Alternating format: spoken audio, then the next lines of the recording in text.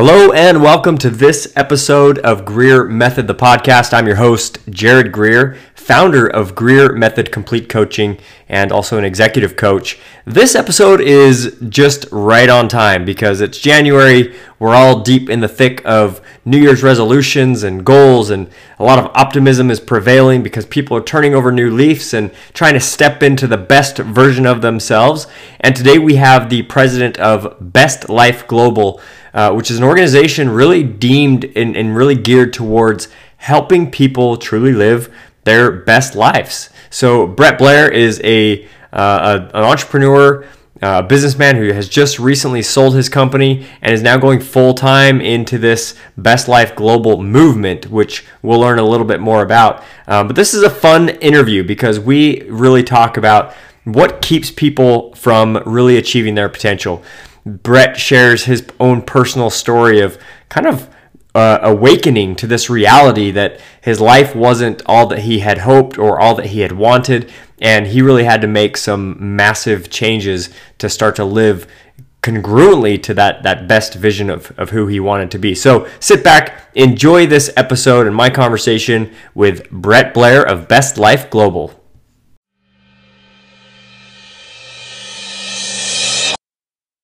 Give our listeners some background on you. Okay, well, happy to do so. So what I do is I'm an organizational consultant and a coach. How I got to what I do is really the interesting story, because that wasn't what I did for most of my life. And some things happened in my life that opened up my passion for what I do now that might put it in perspective if I quickly go through that. Go for it, yeah. So I'm 58. I just had a grandchild, as you mentioned. Live in Durham, North Carolina. But I grew up in Missouri, in a suburb of Kansas City, in a lower income family. My mom was 17 when she had me, and she had twins a year later. So my mom had 3 kids at 18 years old, and she's my hero because she had me. She could have chosen otherwise. Yeah. And dropped out of high school and got married and all that. And my parents, from the very beginning, drilled into all 3 of us that we would go to college. So that was sort of plugged into my head, but I had no idea what I would ever do. But I remember when I was little, I used to read a lot. I used to sneak away and read the encyclopedia when people weren't looking. And I knew that I wanted to be a teacher, and I knew I wanted to do something that would help people. I was sure of that. Is that a joke that you read the encyclopedia, or did you really read the encyclopedia? I really read the encyclopedia. Okay, all right. This guy's legit, guys. Either at home or in the library when nobody was looking. And I knew I was being kind of weird, but I did it anyway because I was really interested in learning about people and history and ideas, and I was just really pulled into that. And I knew I was going to be a writer. I used to dream about the novel I was going to write.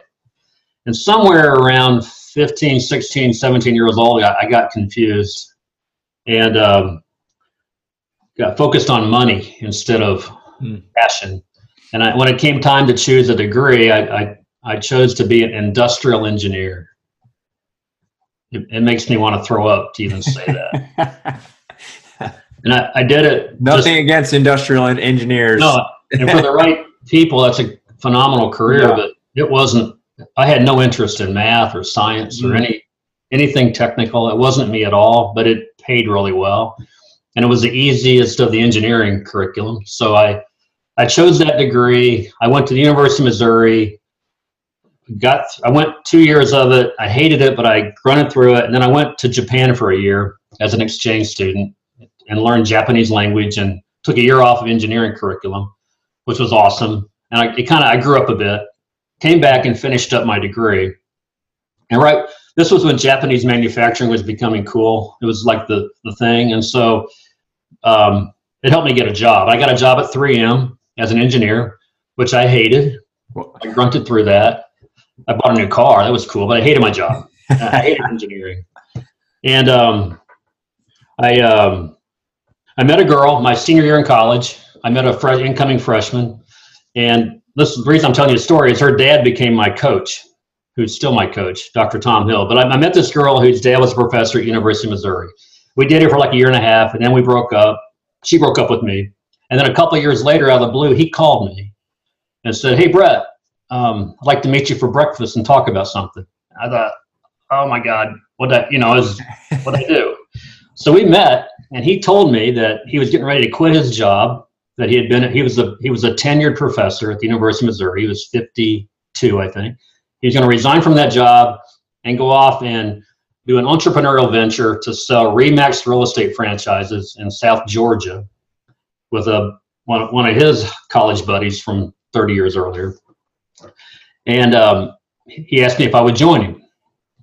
And I said yes. So I quit my job at 3M and moved to Savannah, Georgia, and spent a year trying to sell RE/MAX real estate franchises. Let me ask you, let me just back up for a minute just so we can get some context. So you said that going into the engineering field, that was a money play. So was this shift, was that a money play or was that a passion play? No, well, it was a little bit of both, but it was a get rich money play. Gotcha. And it was tapping into the secret entrepreneur in me that was always there, but I snuffed it out. And I hated my job. I just hated my job. So I spent a year trying to sell RE/MAX real estate franchises. I moved from Savannah, Georgia to Atlanta, Georgia to Louisville, Kentucky as a migrant. And I did terrible. I made $5,000 that whole year. Wow. And he did really, really well. And at the end of that, I was in Louisville, Kentucky, and I met a lady who had just got divorced, who had 2 little girls, and we fell in love. And I realized if I'm going to marry this lady, I need to get a job. So I called a headhunter and I got a job with a company in Nashville, Tennessee, as an engineer who spoke Japanese to do cost estimating for this company. And so I moved to Nashville. She followed. We got married. That was in 1987, and 20 years went by, my friend. 20 years with that company, with that career that was just this ladder up. I got my MBA right away because I knew I didn't like engineering work, and I did all kinds of different roles. And about a third of that was in human resources. And HR is when I started to get a glimpse. I love people. I love the human side of the equation, and I was completely bored and disgusted with the technical side. But for 20 years, I just raised this family. We had our own boy who's now 28. The 2 little girls I met, the one just had a baby. Yeah. He's 32. And but 20 years went by in a blink of me being the provider. My wife didn't work.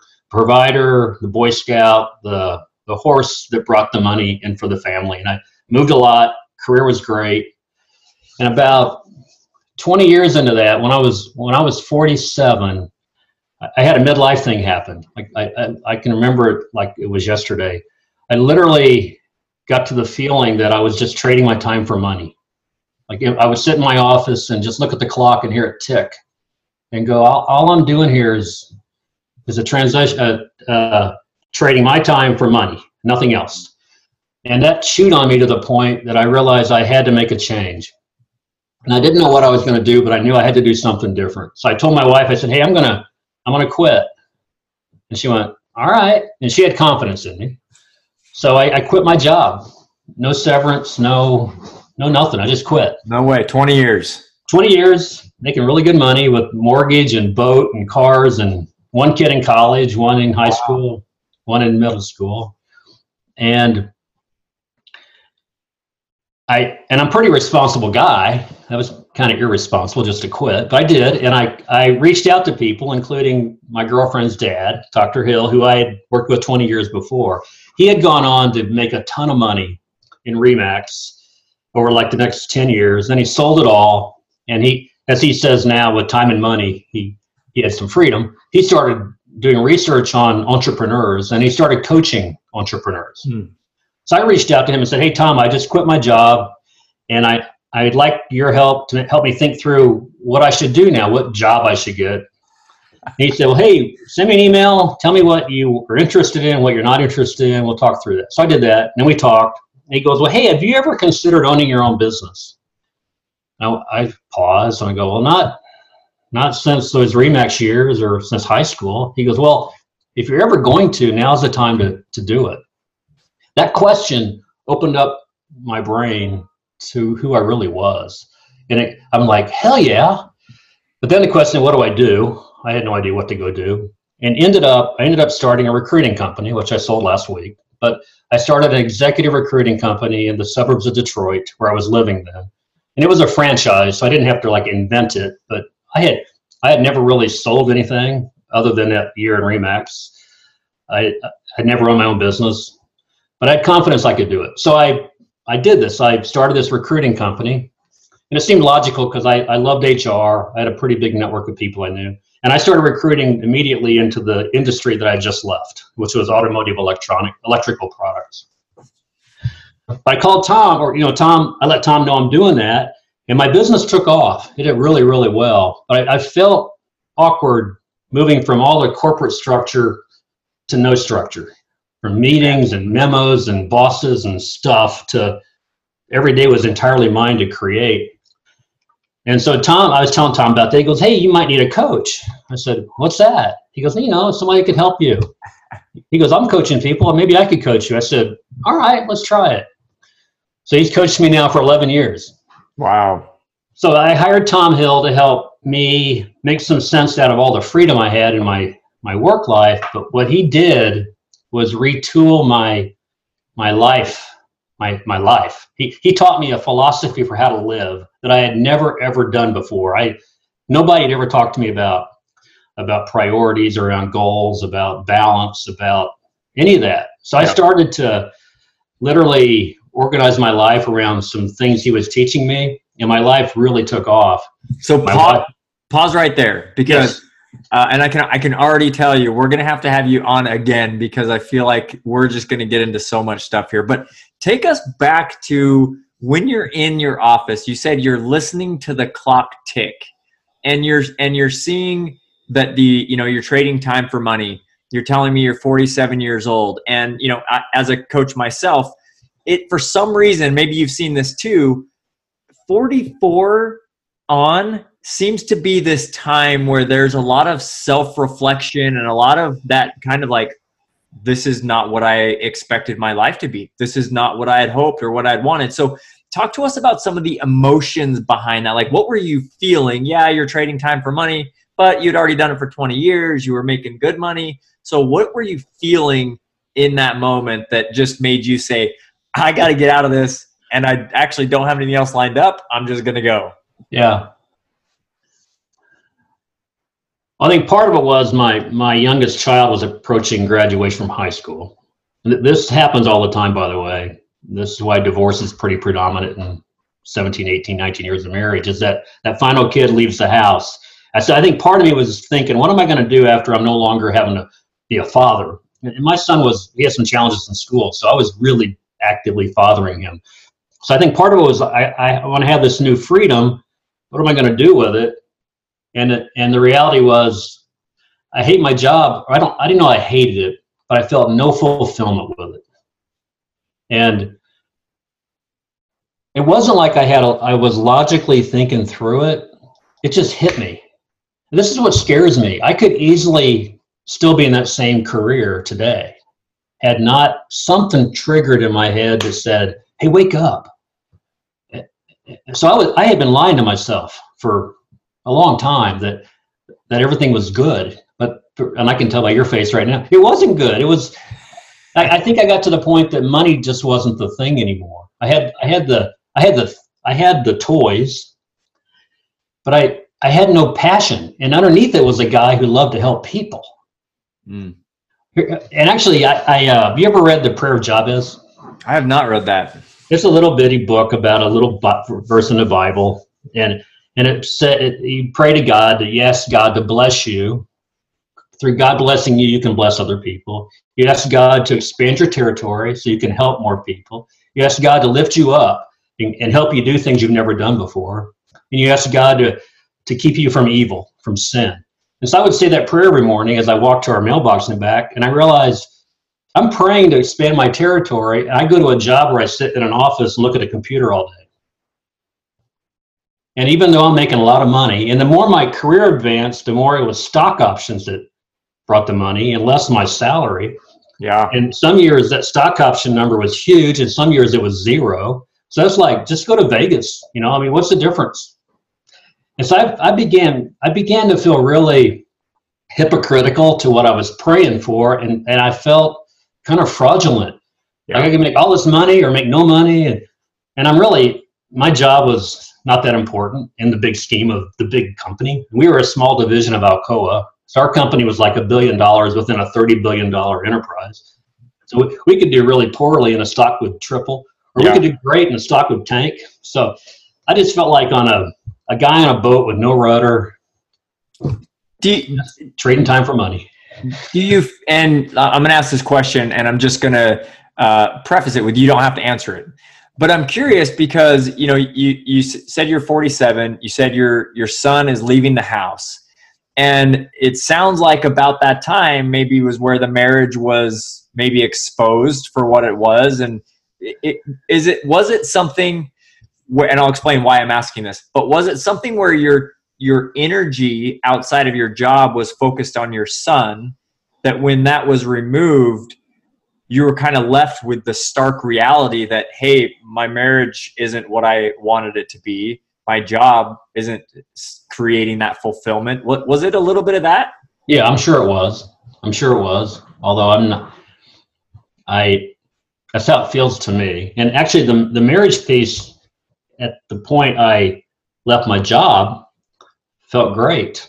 I didn't know I was in a struggling marriage. What exposed the marriage challenge was I started for the first time in my life, work on my life. Through coaching. I started to literally think about what are my priorities, spiritual, my health, my relationships, my emotions, my intellect, my money, and how am I doing on those things? How am I balanced or not? And what do I do to grow? And I literally made a spreadsheet in red, yellow, green, all that. And on a Friday night, I'm looking at my spreadsheet, and my wife caught me looking at a spreadsheet on my life. Actually, as she walked by, I minimized it, and then she went on. She came by. I kept minimizing my screen. She was like, "What are you doing?" There's worse things you could be hiding from your spouse, folks. Yeah, I was hiding my goals, and I opened them up. She said, "What is that?" I said, "These are my goals." "What do you mean your goals?" I said, "These are my goals. This is my spiritual goal and my relationship goal." She goes, "On a Friday night, you're such a nerd," and she walked off. That, even though she was being funny, it wasn't funny. I felt a sword in my heart. And I sat there going, man, my wife is not supporting my dreams. So we ultimately got divorced, which was a really hard, sad journey. In the meantime, I'm having a monthly coaching call with Tom Hill, working on my life. And this was in 2008, 2009. The Detroit economy went into the toilet. That business got really, really hard. It got really bad. I cashed in my life insurance policy to make payroll. Got divorced, had lifetime alimony. It got really, really, really, really dark. And in the depth of all that darkness, I get a phone call. This is 2010. I'm divorced, 49-year-old guy in Michigan. And my mother called me, who lives in Florida, in tears. And she shared with me, she said, "Honey, I have bad news." I said, "What's that, Mom?" She goes, I found out I have a lung disease. And my doctor's recommending I get a lung transplant. And they're suggesting I go to Duke Hospital in North Carolina for that. But would you help me? I said, "Of course I'll help you." She goes, "Well, we need to go and visit." So I flew to North Carolina, spent a week with my mom, find out that she's really not a candidate because she's too old and too heavy. But long story short, Duke accepted her as a patient, but only if she had a family member live with her 24/7. Within 30 minutes of the Duke Hospital. So I moved to Durham, North Carolina with my mom in 2010. Wow. July 30th, 2010, she had a double lung transplant. It's now 8.5 years later, and she's basically, her lungs are perfectly healthy. The rest of her body's struggling. Wow. Sure, good for her. And in the midst of all that darkness, because I'm a recruiter and I'm divorced, I moved my eHarmony account from Detroit, Michigan to Durham, North Carolina. And I met a lady who I'm now married to. We just had our 7th wedding anniversary. Congratulations. Thank you. Awesome lady who loves my crazy ideas. And I didn't go back to Michigan. I ran that business remotely from Durham. And that business grew when I left. That's a leadership principle. Get out of the way. Yeah, right. So my team could do their thing. I became a much better salesperson, much better business BD guy, because I would fly there, rent a car, and stay in a hotel and work all day, calling on clients instead of sitting in my office having meetings with my staff. So anyway, that work, my business took off, but the whole time I'm being coached once a month by Dr. Tom Hill through all these ups and downs. And as I would tell people, I can see it in their eyes that they're in a job they hate, they feel stuck, and they're hitting that midlife thing. And I want to shake them and say, dude, you don't have to live that way. You don't have to live that way. If you have a passion for something, go do it. And if you need to learn something, go learn it. And today's economy is so diverse, you can make a living doing what you love. Don't trade your time for money. And I realized, well, I don't love my recruiting company. I never loved it. It's okay. It's a lot better than that job I had. I love coaching. So about 5 years ago, I said, quit being a hypocrite, Brett. Get about living what you love.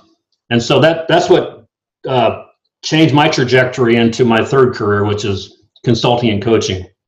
And then I've been going through different certifications. I'm getting my PhD in psychology right now. So that table behind me, I'm working on my dissertation right now. Jeez. So piles of paper. But my core is live a life around your passions and focus on your priorities, be honest about them, work towards relative balance, and commit yourself to lifetime growth. Not till you're 67 and retire and then die, but forever until you die. And I love that philosophy. So I wrote a book called From Autopilot to Authentic that tells this entire story. I published it 3 years ago, that Dr. Hill, who's still my coach, suggests everybody has a book in them. So I finally did my book, but I would recommend to any of your listeners write a book. But that's my story, and I want to continue doing it. No, I love it. And there's so much good stuff there. I want to go back to, you said a minute ago, you see in people's eyes that, they're not happy in their jobs. You just want to shake them, right? So how, if you could go back, how would you snap yourself out of that? Like, what should you have seen that you didn't, or what should you have thought, or what question should you have asked when you were in that situation to snap you out of it and help you course correct?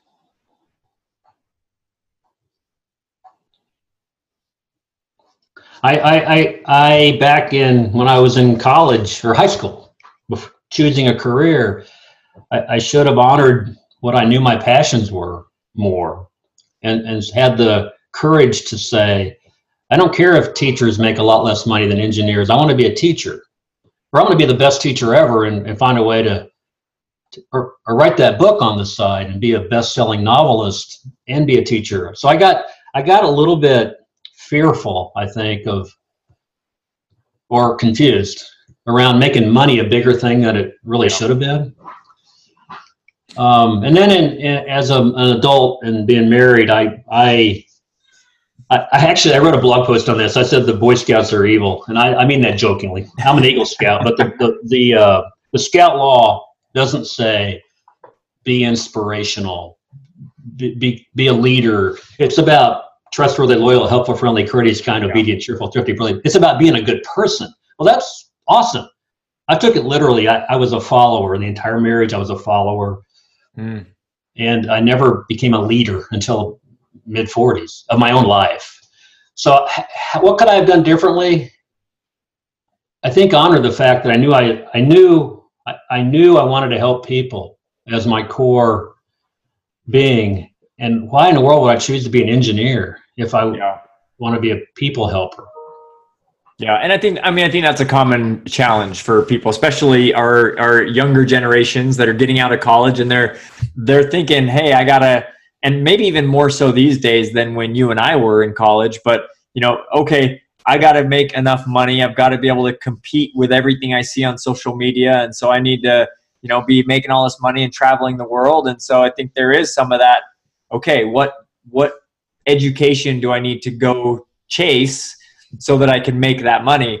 But we hear time and time again, people that spend years in a place, in a job, in relationships in some cases that they don't love, but they just do it because it's there, because it's present. Yeah. No, and I think there's all kinds of other bad, at least in me, a lot of other bad thinking that happen. I was way too concerned with what other people thought of me. Yeah. Way too concerned with that. I was too fearful. I was way afraid to do something risky or new. So I'm constantly working on my thinking. Yeah. Even now, the rest of my life I will. It's the fourth priority for me is my thinking. And if we can free ourselves up of being concerned with what other people think, and if we can become more present and less fearful, less anxious, less regretful, and just go do our thing, we can perform miracles. But we get all cluttered up with bad thinking. Yeah, I mean, and again, I'm sure you probably see it as well. I think probably the number one thing as a coach is that people see those limitations, right? They're limited by their thinking, and they internalize that as a capability problem versus an issue of, well, I'm more comparing myself to other people, so I think less of myself versus, hey, you can actually do this if you just stick with it. I mean, that's the whole methodology behind Greer Method is we achieve consistency, we build technique and skill, and we manage our intensity. And the number one problem or threat to that is comparison. And I'll give you just a perfect example that happened to me yesterday. I go to the gym, I work out at the YMCA pretty regularly, and I go in and I set up the deadlift bar, right, which is about a 45-pound bar. I put on a couple plates on the side, 25-pound plates, not 45-pound plates, because I'm a little guy. And so I load it up, right? And all of a sudden, a guy comes in and for whatever reason, like 3 feet from me, he sets up his own deadlift bar. He just piles weight on. I mean, just to put it into perspective, my total was about 150 pounds, not even my body weight. His total was like 320 or 325 or something like that. So, of course, what's the natural reaction? Either I want to put more weight on, which very well may push me to injury, right, or that's doing more than I probably should at the moment. Or I really had this thought, maybe I'm going to go to another part in the gym and just wait till this guy's done. Yeah. Of course, catching those improper patterns of thinking, recognizing, hey, this guy is on a different journey that I'm on, and who knows how long he's doing it or how long he's been doing it or what his objectives are. I just stayed the course. But how often do you see that in the lives of your clients or, where it's like they're looking around and they're seeing the person that does everything so well, or they've just got this craft really, really down really well, and they're playing that comparison that then they back off, they pull back, or they push too hard, right, and they push themselves into overwhelm or burnout. And so I think you're totally right. That comparison is just it's a deal breaker, honestly. It just cripples people. It's a killer. Another thing I've gotten really good at in my own life, and I really encourage my clients to do it, is get a crystal clear vision of your life in the future. And have that be the magnet that pulls you in that direction and give you the discipline to do the hard things, like go to the gym every day or work on yourself. And I know so many people have no vision at all of their future. They're just getting through the day. And I joke around. I actually have a really good memory of the future. I have a terrible memory of the past because I just choose to put my mind towards where I'm going. But I've got a very clear idea. I know I'm not totally in charge of it, but I have a big influence on it. Yep. I call it put the odds in my favor. Yep. Who I hang out with, what I let in my brain, what I watch on. I don't watch TV, but what I watch, what I read, who I'm with, what I eat, those things are all very intentional to put the odds in my favor that when I'm 115, it's been good. It's interesting because so kind of like you, my background was business first, right? I came from management consulting. I held several senior leadership positions where I was managing people in different geographies. And then I got kind of introduced to this personal development world and that whole industry. And we talked about that a little bit. Right. And what's interesting is the cliche word is intentional. People, they're always in the personal development, they're saying intentional. And I heard it so much when I first got into it. I was like, this is ridiculous. Stop saying that word. But as I continued to be around the industry and work with people in a variety of different settings, people are not intentional. They just don't think through, okay, I'm here at work. What do I actually want to achieve here? Or, hey, I'm home with my family. What do I actually want to accomplish when I'm sitting here across the table from them? Do I want to sit there and scroll on my phone while I'm eating? And just that lack of intentionality. So I totally flipped. I was like, don't say that word to me at all. And then I was like, okay, yeah, you have to be intentional. We have to be thoughtful about what we're doing. Otherwise, we find ourselves 47 looking around being like, what have I done? What have I done? And you can't get those years back. No. And I suggest also that cultural, if you just go from 20 to 47 without intention and let culture happen to you, you're going to be 20 or 30 pounds overweight and with a bunch of bad habits and pretty dissatisfied with your life. And maybe you become a victim of stuff. And I mean, culture is so toxic that I think you've got to have a plan, an intentional plan to overcome it. So I draw a picture, and as we go into the future, you and I are both going to have crap happen to us. And we've already had crap happen, and it's going to happen again. So we have an option. We can become resilient and grow. They call it post-traumatic growth.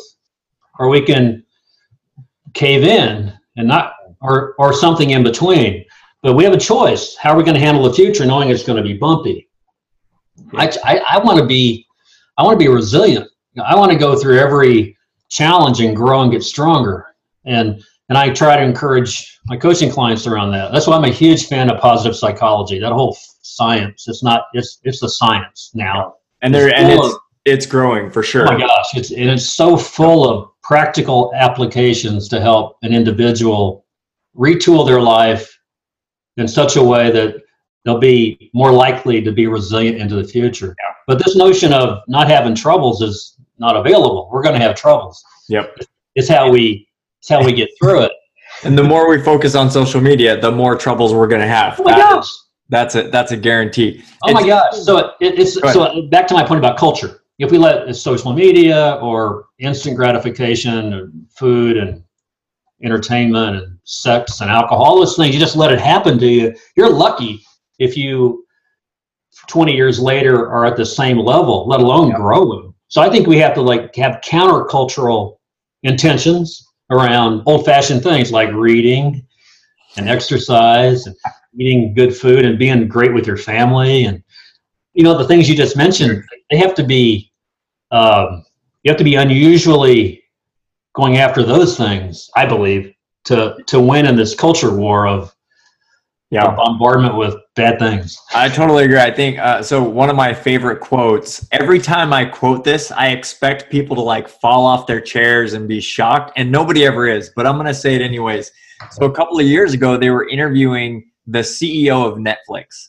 Okay. And they said, hey, who is your competition? Who is your competition?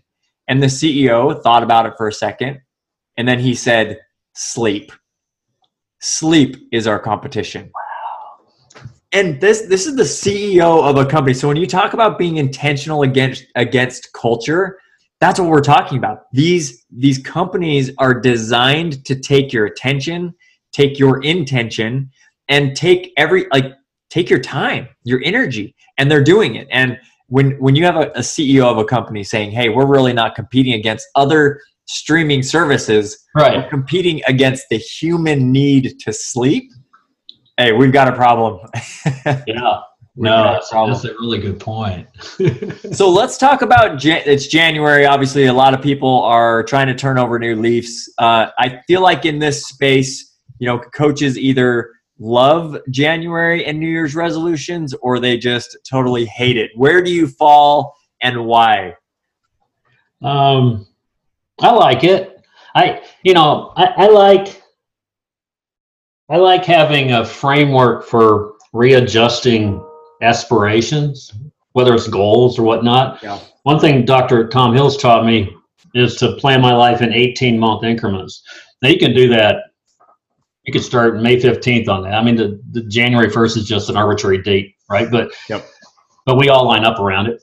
So I like it. I like January a lot for myself and for my clients because it's kind of a renewal period.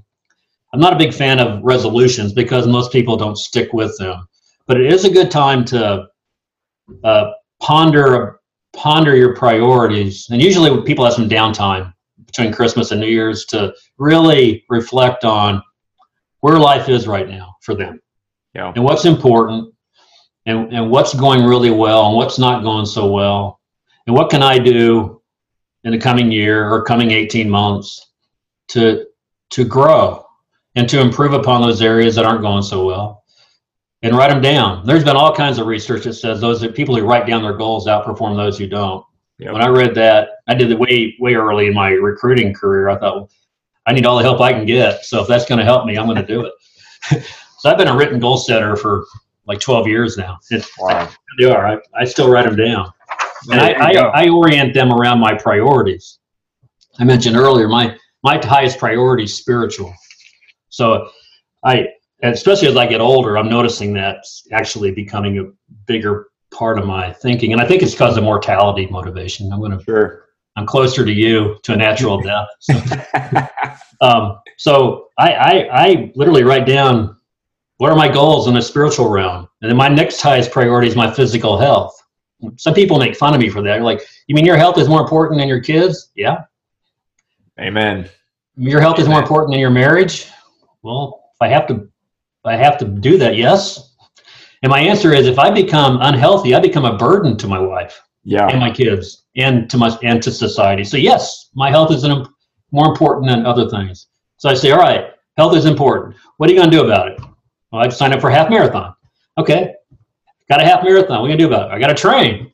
So I'm speaking your language there, but it's on here. It's half marathon. So anyway, spirituality, health, relationships, emotional, professional, financial. Those are my top 6 areas. And I believe if I'm doing really well on the spiritual, physical, relational, emotional, and professional aspects, that the money will follow. That's my philosophy. And it's proving true. Yeah. So I do this in my own life, and I encourage it in my clients' lives. Some people have a allergic reaction to goal setting, and okay, I respect that. But yeah, well, I mean, you're totally right. I mean, the research supports it. I think Harvard did a study that said you have 41% higher chance of achieving your goal if you just simply write it down. Absolutely. Just that act of writing it down.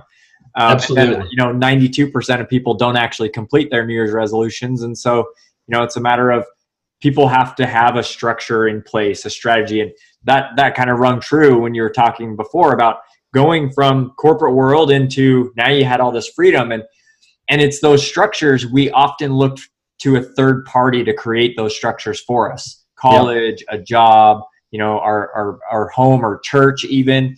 Yep. Whereas if you really want to watch yourself take off, start to establish your own structure, create your own routine around the things that are most important. And that was, again, when we moved from Washington, D.C., a big focus of mine was to maintain the quality of life in my home, because I was leaving a good career. I was leaving a good career trajectory and good financial, security. But that wasn't what was most important. So I said, even as I start my own business and start doing my own things, I'm building it around these staples of time with my family, time with my wife, time with my kids. And that's been difficult at times. There's a lot of pull for time and attention.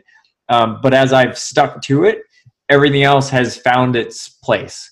And then you build up from there. And I think in many cases, people think, when I reach this level of my career, or when I reach this point, or when I make this much money, or when I've achieved this, then I will take care of my health. Then I will work on myself. I'll start writing goals, what have you. So what are your best tips or advice to help people achieve their goals? Let's say that I'm somebody, I've been just failing miserably for years and years, And now I'm getting to that point. I'm seeing 44 coming up, and I'm starting to say, okay, I got to change. Here's some goals. What are the things that help people succeed as it relates to their resolutions? You've already mentioned vision, so totally agree with that. No, vision, kind of get your compass set. I don't want this to be self-serving, but I wouldn't be here without Tom Hill having been my mentor, coach, helper guy. He's 82, by the way, and he's still coaching me. So I don't know if maybe other people can do it on their own, but to have somebody be in your corner to help you remain accountable to your goals or to your ideas is very, very, very, very, very important and very, very helpful. Yeah, it's so easy to get have other things become priorities, especially if you got a big full-time job and you're working 50, 60 hours a week. Last thing you want to do is come home from that and have some more structure to work through. Yep. Right. So to have help is important. I'm trying to answer your question. While you're thinking about it, I'm just going to share a little anecdotal, maybe analogy or metaphor. I'm not sure which it is, because I think that's a powerful concept. The fact that we don't do it alone, and nobody does. And as I've thought about that very topic, and you're not being self-serving, you're a coach, I'm a coach. We make a living off of helping people achieve, right? I have a coach. Yeah, exactly. So I often think about all of those movies where they're about to go launch into space, right? And they go and they strap in, and they're all, they're leaned backwards, and the engines are just rumbling, and it starts moving up, and the structure's breaking away. And then there's this moment where when they get out of the atmosphere, whatever it is, and there's probably a specific scientific term for it, but it's just quiet. And there's nothing. And I think about that as, we start from a very young age, we go to school, and we have teachers teaching us, pushing us, keeping us. We have parents that are involved and accountable. And then that moves on through high school, and things might get a little more intense with, our sports teams and all of our extracurricular activities. Then we go to college, and now we're just trying to navigate how many credits we take and work at the same time. And then we leave college, and it's like that. Who's there? Who's there to push and help and guide and provide that structure? And so I don't see anything wrong with, in fact, it's necessary. You have to have people who have been to where you're going, who can point the way. Now, does that mean you have to hire a coach? No, that's not what it means. It means that you've got to know where to go to be able to get information that you need, and you will accelerate faster if you do. And if you can get somebody knowledgeable that's willing and able to give you of their time for free, go do it. Why not? But if you don't, then it's worth the investment, because even as capable as you are, because people are capable, you'll go faster having that level of accountability. Yeah. And I know that, I trained for a marathon the past 2 years. I had ran 10 marathons before that, never with a coach, and I hired a coach. And guess what? 2 years in a row, I beat my best time. Why? I believe it. Because there's that structure, there's that level of accountability, there's that self-conviction that, oh, I've got somebody else looking at my runs. I've got somebody else, wondering if I did my long run on Saturday when it was kind of rainy and a little bit cold, and I didn't really want to go do it. And so that gives that little bit of spark when you're not feeling it. So yeah, totally. I bet you trained better and the run was easier, I guess. You're exactly right. Yep, you're exactly right. My run last year, this year we changed things up, and there were some tweaks that I think made an impact. But my run last year, I mean, dare I say a marathon can never be easy, but it was easy. Legitimately, it was mile 23 when I was like, okay, this is really mentally I started dealing with some stuff at mile 23. This year it happened at mile 2, but that was another story. We also had a baby, 2 weeks before. So. Yeah, no, that's awesome. Your point about school and high school and college and a job, all that, or all the education years, and then you get a job. And I like your analogy of you're in a rocket ship and it's just quiet. I think getting into a younger person's head that life, that's not life, just getting to a job and then you quit growing. But realize that your entire life is an opportunity to grow. Yep. Not in any one dimension, but you continue to grow. And then think about, I do this with my clients, with myself. Imagine your own funeral. And if you die and people are you're hovering over your own funeral, listen to what people say about you. Are you happy with what you're hearing? You and I both want our kids to say, my dad was awesome. Or, he was, and you want your friends to say, man, he was the happiest guy, or whatever you want. They're not going to say how much money you made. Yeah, right. So kind of thinking with the end in mind. Now, how do you get a young person to break out of the cultural norms and think like that? I'm not sure. I'm trying harder with my son, who's 28, as I've grown. Sure. But I think this whole notion of work hard, work through school, get a job, work hard, retire is a bad recipe. And we all know people that do that and then they die. Yeah. Actually, my dissertation for my PhD is on how men handle layoff and the impact that shame has on their recovery. But that's not dramatically different than a corporate guy or girl who retires after 67 and they have nothing to live for and they die. So I don't want that to be me or you. That's a sobering thought. No, and it doesn't. And we can actually. There's a great book called Halftime by Bob Buford. I don't know if you read this book or not, but it says most people live a life. It's like a bell curve. You're born, you go to school, you get a career, you get to the top of your career, you retire. And then you ramp down. Some people, it's bam. Yeah. But this guy, Bob Buford, suggests that in your early 40s, late 30s, early 50s, you should design the second half of your life, like literally plan it out. So your life is 2 bell curves. And the second half of your life, the second half after halftime, is one where you've intentionally planned your retirement years around very active, very meaningful pursuit of something. And people who do that have are happier and healthier and much more well-being than those who don't. Yeah. So, and this whole notion of the bell curve is just post World War II. But before World War II, people didn't work in a job for 40 years and then retire. They worked forever. Yeah, right. Right? So in the history of mankind, it's been a really small window of time where we have this crazy notion that our parents grew up with. Yeah. And certainly there's lots of research that talks about the importance of work on the psyche, right? On the well-being. Like nobody really maybe there's some who really enjoy just going from a career to I'm going to sit on the couch and do nothing. But I don't believe that really exists. I think at the end of the day, people look in the mirror and they look at themselves in the eye and they want more for themselves. They may not know how to get it. They may settle for not achieving it because they don't feel like they're capable of it. But man, I just don't believe that people look themselves in the eye and say, I'm good being mediocre. Yeah. I don't believe that at all. I don't either. Hey, Lon, I want to give you a better answer to your question about how do you approach, it's January, you got a year ahead of you. Yeah. How do you best organize yourself around that? Here's what I do with myself and my clients. I say, okay, what are your top 6 to 8 priorities in your life? Write those down. Now, sometimes you're like, I don't know. Where do I start? And I say, well, here are mine, if that helps, whatever. Write those down. Okay, now you rate yourself on a 1 to 10. 10 being perfect. I don't believe anybody is a 10, but and then 1 being terrible. Rate yourself.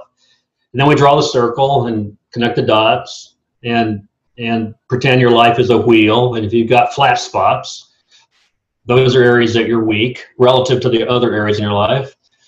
Set goals. Set smart goals to grow in those areas over the next 90 days. Yeah. And then let's look at 18 months on each of your areas and think about 1 or 2 or 3 or 4 things that you can do that you can improve your life.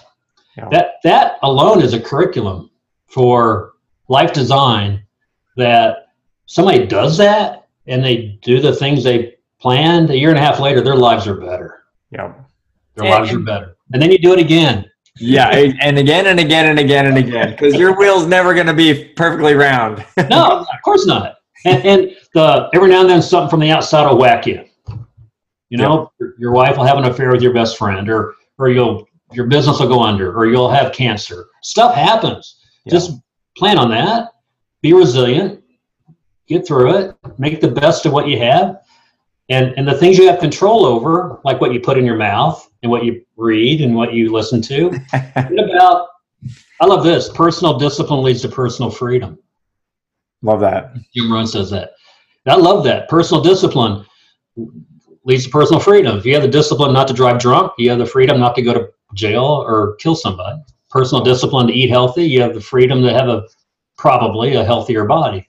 It goes on and on and on. So just retooling yourself around that. I'm a big believer in having fun, by the way. I'm not a workaholic.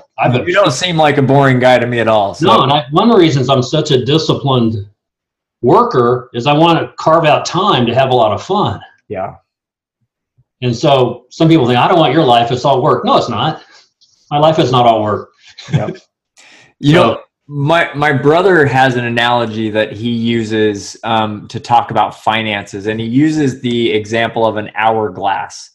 And I'll probably butcher it, but he basically says that, you know, when you live big at the bottom, then that goes up to a narrow entrance, right? And life is constrained. But when you live narrowly, then your life opens up and you've got a lot more freedom. And it's interesting to think about, you know, one of the things that, and you probably experience it too, but when I'm helping somebody to learn how to prioritize and organize their time, I mean, I'm relentless in pushing some tracking mechanism. How do you know where you're supposed to be, when you're supposed to be, what you're going to do? And constantly people feel like that can be cumbersome, that now they're feeling so constrained. When in reality, it's the structure that allows for that freedom, to give way to the freedom. So you can say, hey, you know what? On Friday, I'm taking 3 hours and we're just going to go hike in the mountains. I'm going to do it. And it's on a schedule. It's part of the plan. It's intentional versus not intentional. And so people push against that when in reality, that is the pathway to freedom. Absolutely. The more thoughtful you are about things, the more you're going to be able to do. Absolutely. And when you were talking earlier about when you moved here from Washington, D.C., and you made a priority of spending time with your kids and your wife and all that, I was thinking, and I bet you when you were working, you were 2 or 3 times more productive. Oh, yeah, for sure. You were intentional about, all right, I'm going to do this for this period of time, and then I'm going to have this time with them. That kind of segmenting your life creates productivity. Yep. And then you get far more done than you used to do, or I used to do, when I had all day. Yeah. Because let's be honest, the people who say that they're busy, they're not busy, they're distracted. And so they sit at work for 8 hours thinking about what they want to do on the weekend or what they haven't done at home. And then they go home and they think about what they didn't do at work and what they should have done and how bad they want to go exercise. And then they go try to exercise and they're thinking about work and home and my wife that's mad or whatever else. When in reality, it's, man, if you actually become structured, you create that structure for yourself, you sit down to do what you want to do and you focus on what you're doing. Yeah. And then you focus on those other things. When it's time to focus on those other things, stress levels are like, yeah. That's how we manage intensity. We make sure we just keep track of your commitments that you're committed to. Yeah. We make sure that you're leading the things that you're doing every day already. You're just doing them in a quality way versus just going through the motions and being distracted and thinking of something else. So yeah, I'm writing a book right now. The title is Busy is Bad. Amen. The logo is really funny. It's this guy who's all wigged out, but it's exactly it's 2 things. I have 2 definitions for busy. One is living a life that's not the right life for you. Like the industrial engineer in me. That wasn't the right life. So that was a busy. But then the rest of it's the distracted, multitasking, unfocused, dealing with electronic life we live in. That's another version of busy. So I have both those in my book. But on my PhD program, which is supposed to take 20 to 30 hours a week of work, I don't have that much. I get it done in about 5 because I am hyper. I get into a different place when I do that, and it's flow. I can make flow happen where there's nothing else going on in my world but this paper I'm writing or this research I'm doing. And then I usually have to go to a coffee shop to do this, but I get it done, turn it in, get a good grade, check the box, and because I've mastered the art of getting myself into hyper flow mode. And that's the discipline, right? So people that are listening and they're like, I'm going to do that. Don't expect it to be that easy. No, it took years. You sit down, start with 10 minutes. Try and be just hyper focused for 10 minutes and you'll see it happen over time. But I think that's that comparison threat, right? Oh man, listen to this guy. Okay, that's going to be me. I go to the coffee shop tomorrow. I work on my project for an hour. I'm pulling my hair out. And now I'm thinking, well, that guy's a hack. But it is slow, small steps. Absolutely. Intentionality every day across time that's actually going to lead to that performance. I mean, absolutely. It is science. It works. We just have to stick to it. We've got to have that discipline. What was the Jim Rohn quote you said again? Discipline. Personal discipline leads to personal freedom. Man, that should be a bumper sticker on everybody's car. Yeah, personal discipline leads to personal freedom. This has been awesome. Hey, I really appreciate the time, Brett. It's been fantastic talking to you. We will definitely have to have you on again. Where can people connect with you? We didn't even really get a ton into your Best Life Global, but yeah, we will next time for sure. But where can people connect with you? Yeah, so my company is Best Life Global. So the domain is bestlifeglobal.com. My email address is bblair@bestlifeglobal.com. Perfect. My book is called From Autopilot to Authentic. It's on Amazon. It's on Audible. I read it at a studio in Nashville. So it's. Oh, dude. You should have told me it was on Audible, man. I would have listened to it by now. It's on Audible. You don't want to hear me talk. Oh, I do. That's why we had you on. I have this thing called the Best Life Movement, which is a nonprofit organization literally aimed at getting a movement of people who want to live their best lives. There's not a commercial element to it. It's all about genuinely getting a movement going. And we're getting some real momentum on it. I'm pretty happy with it. And people can find out about that on your website? On my website. Okay. Yep. Awesome. Well, it's been a pleasure. I hope that people listening feel motivated and empowered to go out and live their best life and start small, but make changes today that are going to get you on that track and get you on that path. And Brett, it's been an absolute pleasure. Thanks for coming on the show, and we'll definitely have you on again. Hey everyone, I hope you enjoyed that episode as much as I did.